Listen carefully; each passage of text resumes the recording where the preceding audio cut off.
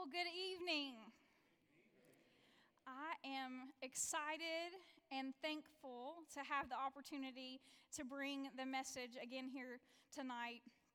Please know that I do not take these opportunities for granted. Man, every time the Lord parts the waters for me to be able to do this, it just blows my mind. Each and every time it blows my mind. So thank you all for just the love and the support that you guys have always shown me. You're my family. You're my family, and I love you guys. I'm excited about the message tonight. I'm titling tonight's message, It's Not Too Late. It's not too late. So if anybody comes in late tonight, you can feel free to share with them that it's not too late. When I hold my hand up to my ear, I want you all to try to repeat that with me, okay? We're going to try it, see how it goes. We're going to repeat the title. Are you ready? It's not too late. Good job. Excellent. Keep that up. I'm going to give you additional opportunities to do that tonight. So be prepared. If you see me do this, don't leave me hanging. I won't know what to do. But the reason why I'm going to have you all repeat that statement tonight is because I'm hoping that it sinks in. I'm hoping that it sinks in. I really believe that there are people that need to leave here tonight truly believing that it's not too late. You see, I believe what God's word says about Satan. I believe that what it says about our enemy is true. I believe that we really do have an enemy who is the king of deception. Revelations 12:9 says that he goes around deceiving the entire world.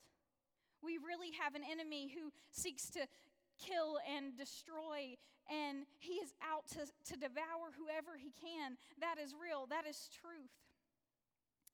But God's word, thankfully, shows us how we can stand up and defend ourselves against the enemy's attacks, how we can learn his tactics, how we can be prepared for them, how we can identify them, and then praise God through the power of Jesus, how we can overcome his tactics. Amen?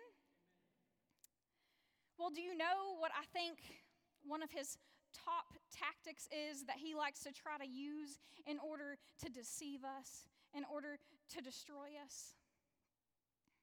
Being the king of deception that he is, I think one of his top tactics is trying to deceive us into always thinking, it's too late. It's too late. He loves to whisper that little lie into our ears. So he'll tell you, it's too late to overcome that sin tendency you've always dealt with your whole life. Like your dad, he wrestled with that sin tendency. Your granddad even wrestled with that sin tendency. You've wrestled with it for 40 years now. It's just too late for the Lord to help you overcome that now. Or it'll be, it's too late for you to have a marriage that is actually alive and thriving and God-honoring. You've been in that dead marriage for 25 years now. It's too late for God to turn it around at this point, so you might as well just accept that it's never going to change or just leave them because it's too late for God to do anything about it. Have you ever heard these lies? Or he'll say, that job that you're in, that gives you no fulfillment, that gives you no purpose, that you just do because you've always done it, and you've noticed that maybe the Lord is opening other opportunities, but you're like, man, it's just too late now. It's just too late. If he wanted me to do something else, he would have done it a long time ago. It's too late at this point. Or how about this one? Don't even bother reaching out to that friend or that family member. You ruined that relationship a long time ago. It's too late now. I just want us to take a moment tonight to recognize that this is one of the enemy's tactics. He loves to deceive us in this way because our God is a God of hope. He is a God of hope. So the enemy will do whatever he can to rob us of that hope. To keep us in darkness, to keep us in misery, to keep us in fear, and to keep us in doubt. So we have to be able to recognize his tricks. And whenever he comes and whenever he begins whispering those lies in our ears, we can know that we can respond with a firm, confident reply back that says, "It's not too late." Man, Dallas, they are good. That was impressive. The passage of scripture that we're going to be in tonight is John chapter 11. John chapter 11, and y'all, this passage is going to make it abundantly clear that it is never too late for God to resurrect seemingly hopeless situations in our lives. So turn with me to John chapter 11. It's going to be on the screen also, but this chapter, it gives us the story of Mary and Martha and their brother Lazarus. Now, these three siblings, they were close friends of Jesus. They weren't in the 12 disciples, but they were in Jesus' inner core. And Jesus would often come and stay at their house when he was in their hometown of Bethany. Jesus loved them. He loved them. He cared about them. They were his friends. And I want us to read about together what was going on in their life. Now, I'm going to kind of pre-warn you a little bit. We're going to read a lot of scripture together tonight. We're going to break it up into bite-sized chunks so that it's easier to understand. But man, don't zone out when we go into the Word. The Lord may have something for you in His Word that I don't have time to touch on tonight. You don't want to miss it. It may be just for you, and it's so good. We're going to start out by reading verses 1 through 7 together. John chapter 11. Now a certain man was ill, Lazarus of Bethany, the village of Mary and her sister Martha. It was Mary who anointed the Lord with ointment and wiped his feet with her hair, whose brother Lazarus was ill. So the sisters sent to him. They sent to Jesus, saying, "Lord, he whom you love is ill." But when Jesus heard it, he said, "This illness does not lead to death. It is for the glory of God, so that the Son of God may be glorified through it." I'm going to read the purpose of this situation one more time. Jesus said this was the purpose. He said, "It is for the glory of God that the Son of God may be glorified through it." Verse 5, now Jesus loved Martha and her sister and Lazarus. So when he heard that Lazarus was ill, he stayed 2 days longer in the place where he was. Then after this, he said to the disciples, "Okay, now let us go to Judea again." Who does that? Right? Like, who does that? That doesn't make a lot of sense to me. Does that make a lot of sense to you?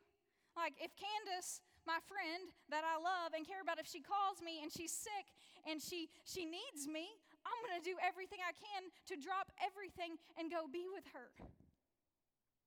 Why does Jesus respond the way that he does? It's clear. Scripture just told us that Jesus loved this family, right? And Lazarus is sick. So sick that his sisters send word to Jesus for help.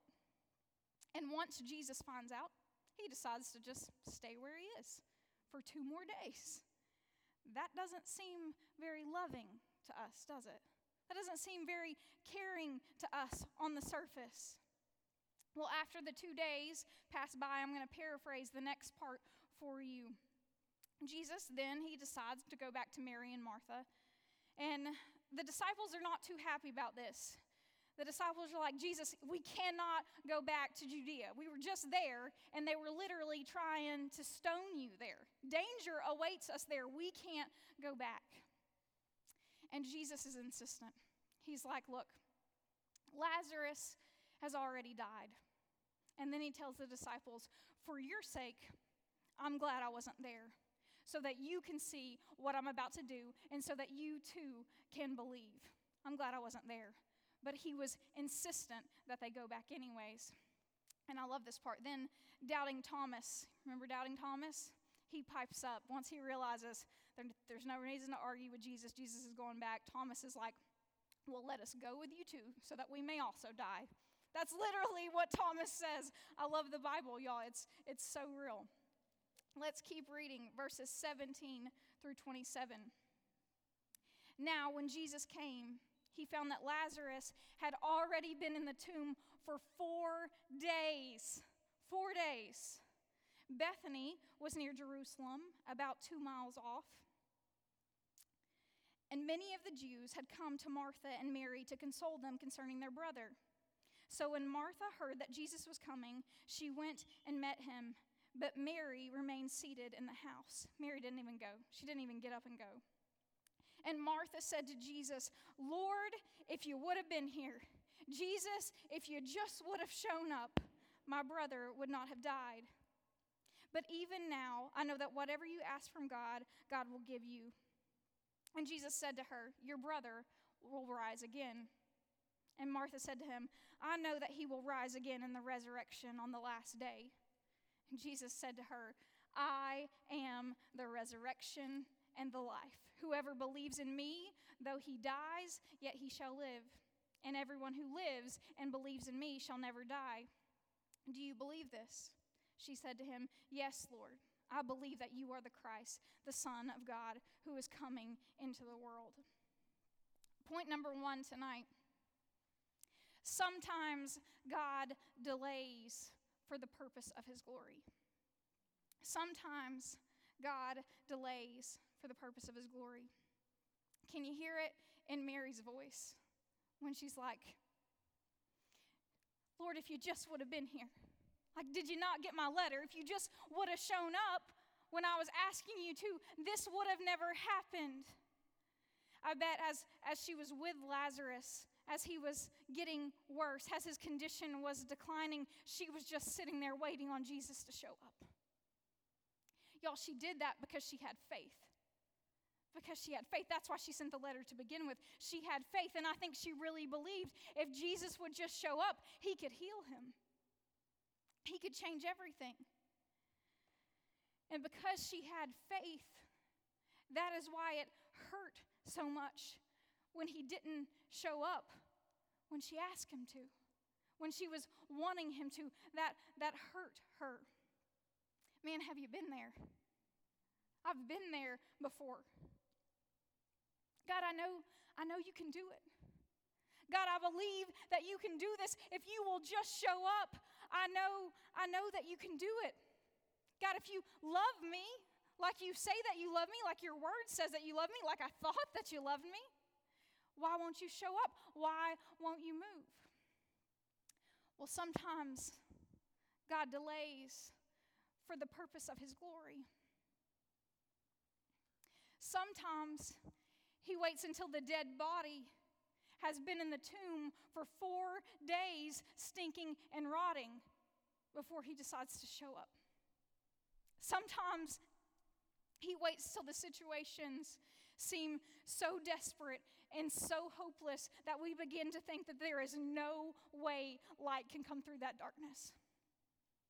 Sometimes, y'all, he waits until it's flat out impossible. Because guess what? Impossibility doesn't scare him one bit. Not one bit. He's not intimidated here by the fact that Lazarus has been in the tomb for 4 days. His power does not quake at the reality of that. It just doesn't. Look, our situations, they may seem hopeless to us sometimes. We may have actually started to buy into the enemy's lie that it's just too late. My life is not turning out like I thought it would. This career is not turning out like I thought it would. My marriage is not turning out like I thought it would. And we buy into his lies that it's too late. It's just too late. Now, did you notice? Wasn't going to say this, but did you notice that whenever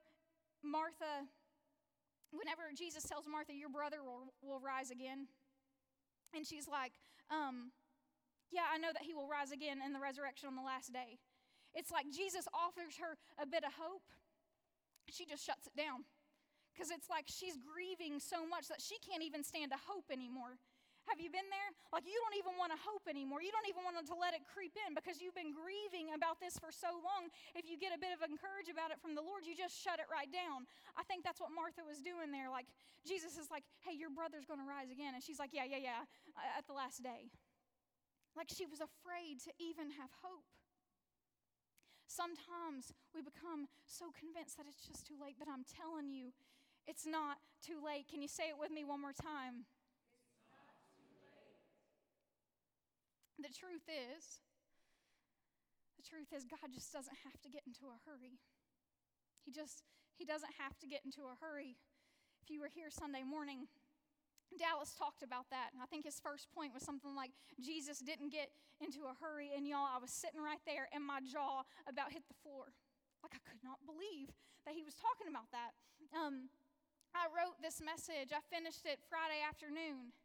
And if I'm being completely honest with y'all, and I can do that because you know me and hopefully you'll love me anyways, as he's getting up here talking about it, I start to panic.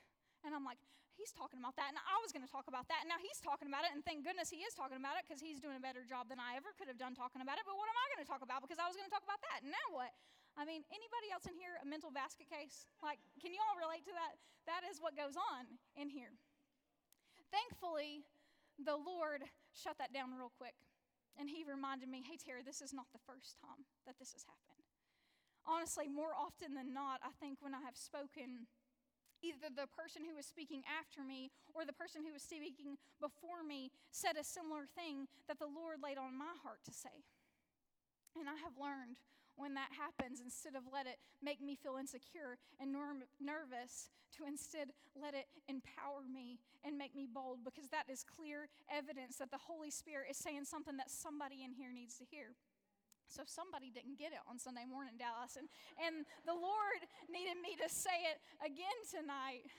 So the crazy thing is, he had Dallas's wife, Morgan, simultaneously reading the same book that I was reading, and we didn't even know it, The Ruthless Elimination of Hurry. And we were apparently both so excited about it, Morgan, that you wanted to tell Dallas. He put it into his message, and I was so excited about it, I'll put it into my message. Also tonight, you could hear about how you don't need to hurry.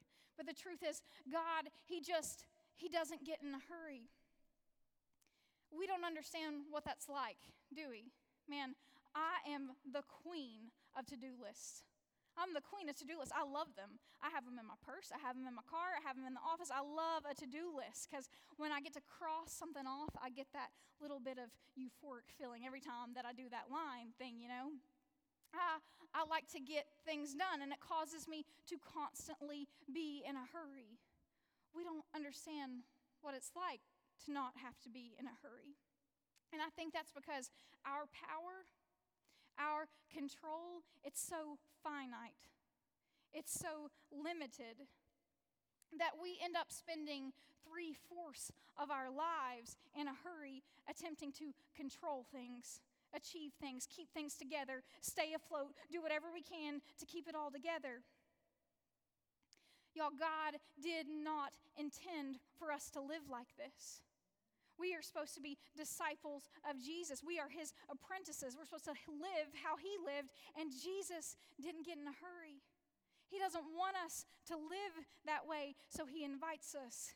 He's like, hey, my yoke is easy, and my burdens are light. Come put it on.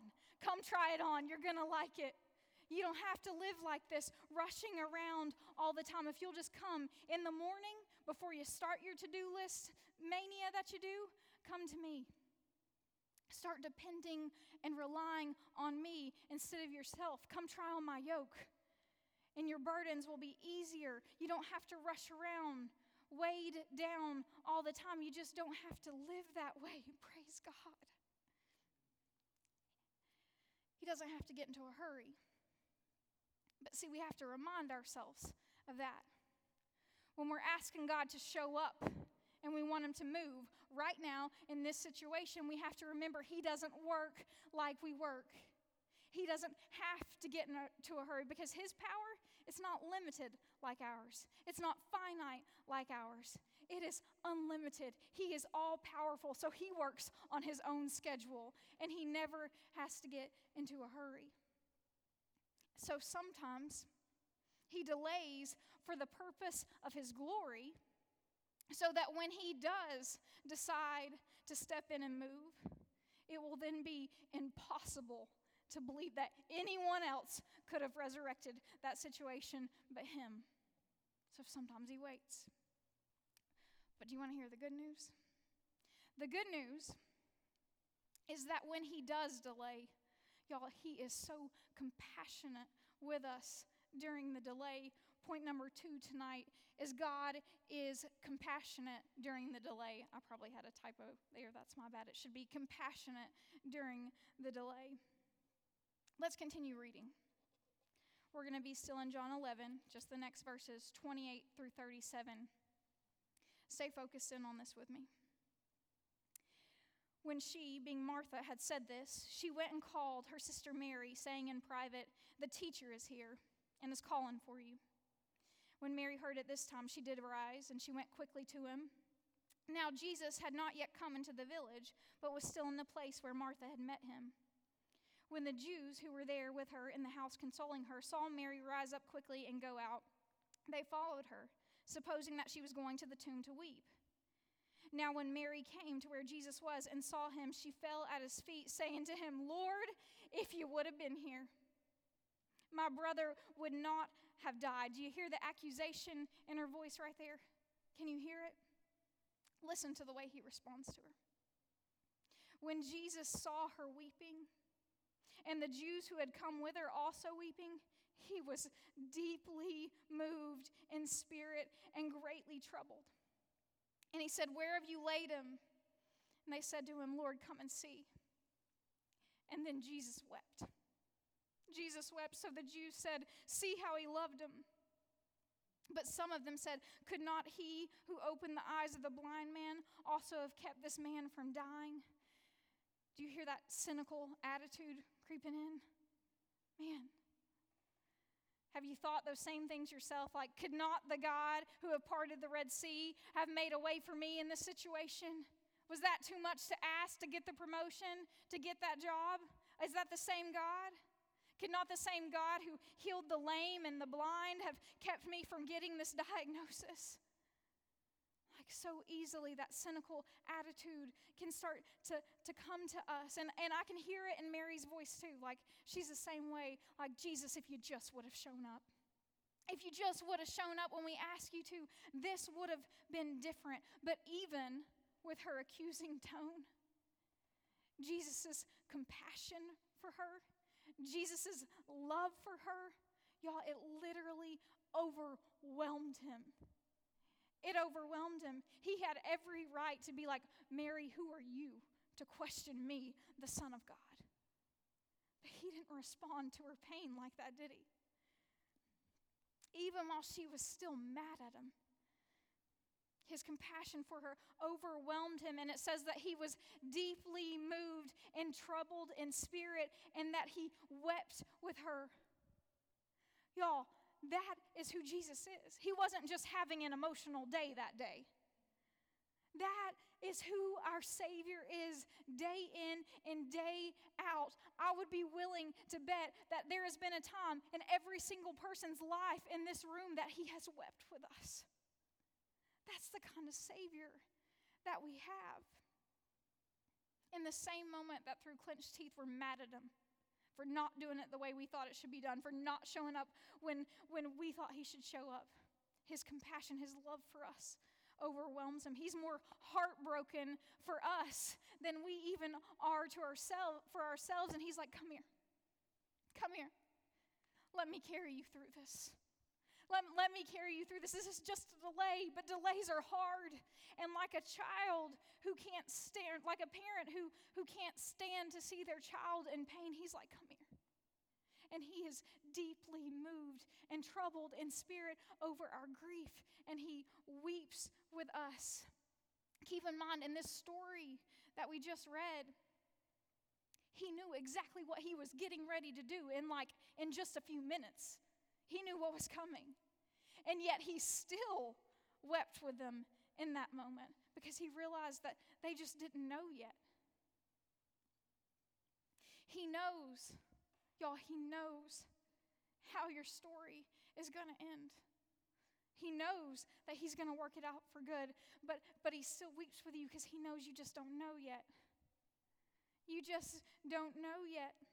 And his compassion towards you during the delay, it is unending. Lamentations 3:22 says his compassion never fails. It will never fail you. You can always run to him during the delay, and you will be met with his love and his compassion. Delays aren't easy, and he knows that, so he will carry you through them. But during the delay, don't let the enemy rob you of your hope. Y'all, don't let the enemy rob you of your hope. Don't let him keep whispering into your ear that it's just too late. It's just too late. He wants you in fear and darkness. Look, we have every reason to believe. When we're in the delay, we have every reason to believe that the Lord is going to work on our behalf. We have every reason to believe that he is going to move, that he is going to work things together for our good, because his word assures us that he's going to. So let's recap for a moment. Point number 1, sometimes God delays for the purpose of his glory. But point number 2, God is compassionate during the delay. And then lastly, point number 3, God resurrects for the purpose of his glory. God resurrects for the purpose of his glory. Let's finish reading this together. Verses 38 through 44. Then Jesus, deeply moved, again, he's still being compassionate, came to the tomb. It was a cave, and a stone lay against it. And Jesus said, "Take away the stone." Martha, the sister of the dead man, said to him, "Lord, by this time there will be an odor, for he has been dead 4 days." She's still hung up on it, right? She's like, maybe you didn't hear me the first time I told you, Jesus. It's been 4 days now. 4 days. 4 days, Jesus. Jesus said to her, listen to this part. We're going to come back to it in a minute. Jesus said to her, "Did I not tell you that if you believed, you would see the glory of God?" So they took away the stone, and Jesus lifted up his eyes and said, "Father, I thank you that you have heard me. I know that you always hear me, but I say this on account of the people standing around, that they may believe that you sent me." When he said these things, he cried out in a loud voice, "Lazarus, come out." And the man who died came out, his hands and his feet bound with linen strips, and his face wrapped with a cloth. And Jesus said to them, "Unbind him and let him go." When the situation could not have looked more hopeless, God moved. And when he moved, it was abundantly clear that only the Son of God could have done that. Look, if Jesus would have shown up when Mary and Martha wanted him to, when Lazarus just started to get sick, man, if he was just coughing a little and Jesus would have come, they would have been glad he came, but people would have thought, oh, it was just a virus. He just got better. Maybe they would have credited Mary and Martha and been like, oh, they were such good caretakers. They just nursed him right back to health. If Jesus would have shown up when he had only been dead 1 day, back then they could have been like, oh, he was just sleeping. He was just in a coma. He wasn't really dead yet. Jesus waited. He waited until it would be abundantly clear that God did what only God could do, right? You think you can fix your situation yourself? He'll wait a little bit. You think there's somebody else who can come in, some outside factor who can come in and fix it? He'll wait till that option runs out too. He wants you to realize it's only him. And it has always been only him who could do it and who did it. And can I be honest with you tonight? These things that we go through, these situations that you're facing, it's not just about you. The situations that I face, they're not just about me. God resurrects situations for the purpose of his glory, but not just so that he can get glory from you. And not just so that he can get glory from me. He didn't resurrect Lazarus just so that he can get glory from Mary and Martha and Lazarus. Remember what he told the disciples in the beginning? He told them, hey, look, I'm glad I wasn't there, so that you can see what I'm about to do, and so that you can believe, so that your faith will be strengthened. And then as he prayed for Lazarus to be raised up from that tomb, he said, look, I'm not saying this, Lord, because I know you hear me. I'm saying it so that everybody else realizes that you hear me, so that everyone else realizes your power. He doesn't just want glory only from you. Look, it's not just about you. Somebody needs to hear about the resurrection that you're waiting on for God to work in your life, so that when God does it, they too can believe. And some of us in here, God has already worked miracles in our life. Y'all, he's already worked miracles in my life. He's already resurrected hopeless situations that you've gone through. And some of us, we have these incredible testimonies of God's goodness and his power and his grace. And we just keep them all bottled up inside of us. Yeah, we've given him glory over it. We have praised him. We've thanked him. Thank you, Jesus. Like, we have done that. But we have robbed him of the additional glory that he so deserved by not opening up our mouths and telling somebody about it. Be willing to open up your mouth and tell someone what Jesus has done for you. Tell them about how you waited on the resurrection. Tell them about how he met you in the delay, about how he wept with you there, and then tell them about how, praise God, he brought you out of the tomb. Tell them about it so that they too can see and believe. When Lazarus came out of that tomb, Jesus said, unbind him and let him go. Some of you in here tonight, God sent me and God wants you to hear that. Unbind him and let him go. You're like, oh, I'm a private person. People don't need to know my business. I'm just a private person. Really? Like God did that for you? And you're going to rob him of the glory that he deserves? You need to hear it tonight. Unbind him and let him go. Worship team, you all can come tonight.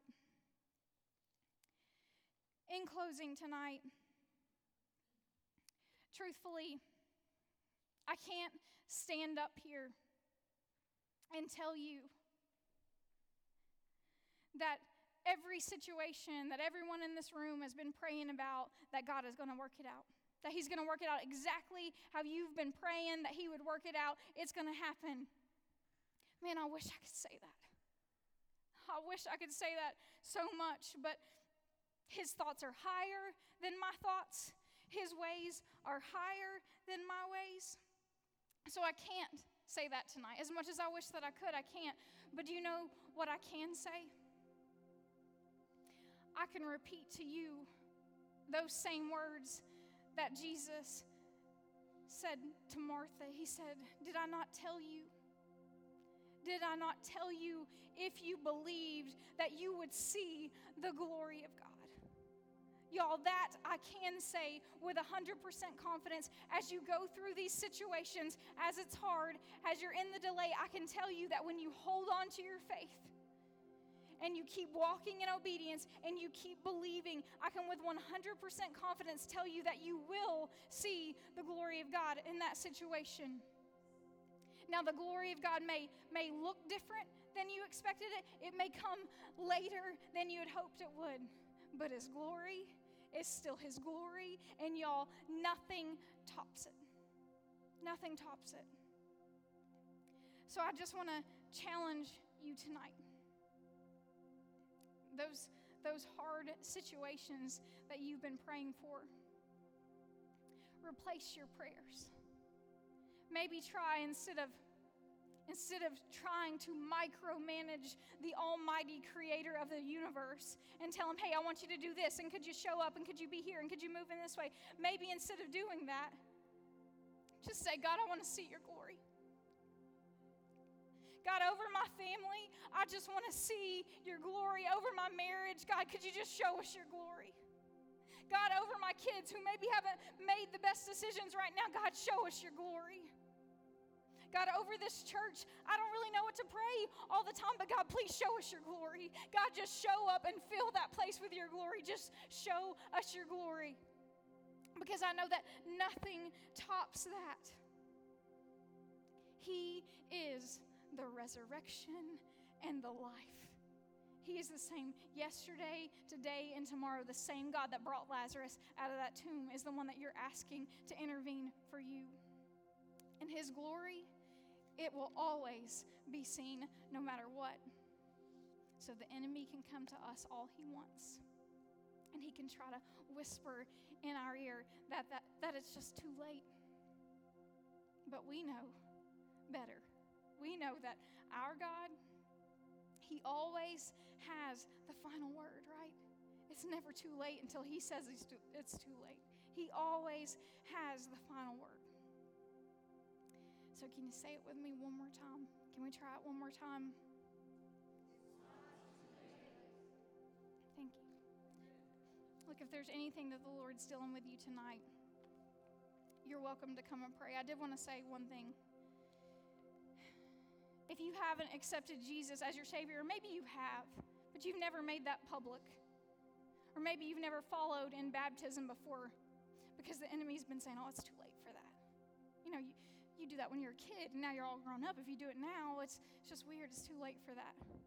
Y'all, I got baptized just a few years ago, and my life took a total different trajectory after that simple step of obedience. If that's you in here tonight and your baptism's out of order, or you need to publicly make your profession of faith, it's not too late. You can always do that too. I just felt led to say that. Let's pray, and then we'll stand and worship. God, thank you for your word. Thank you that you are a God of hope and that you are a God of resurrection and victory. Father, I praise you. God, I pray that we would leave here tonight encouraged. God, I pray that if there's anything that we need to lay at your feet, if we need to stop micromanaging you, God, if we need to stop being mad at you and bitter at you, God, I pray that you would enable us through your loving kindness to do that. And that we would get a chance to just see your glory. Father, that's what we want more than anything. As we all agree in this room right now, we just want to see your glory. So God, would you work like only you can work? And we give you honor and praise for it. And we ask all this in the name of Jesus. Amen.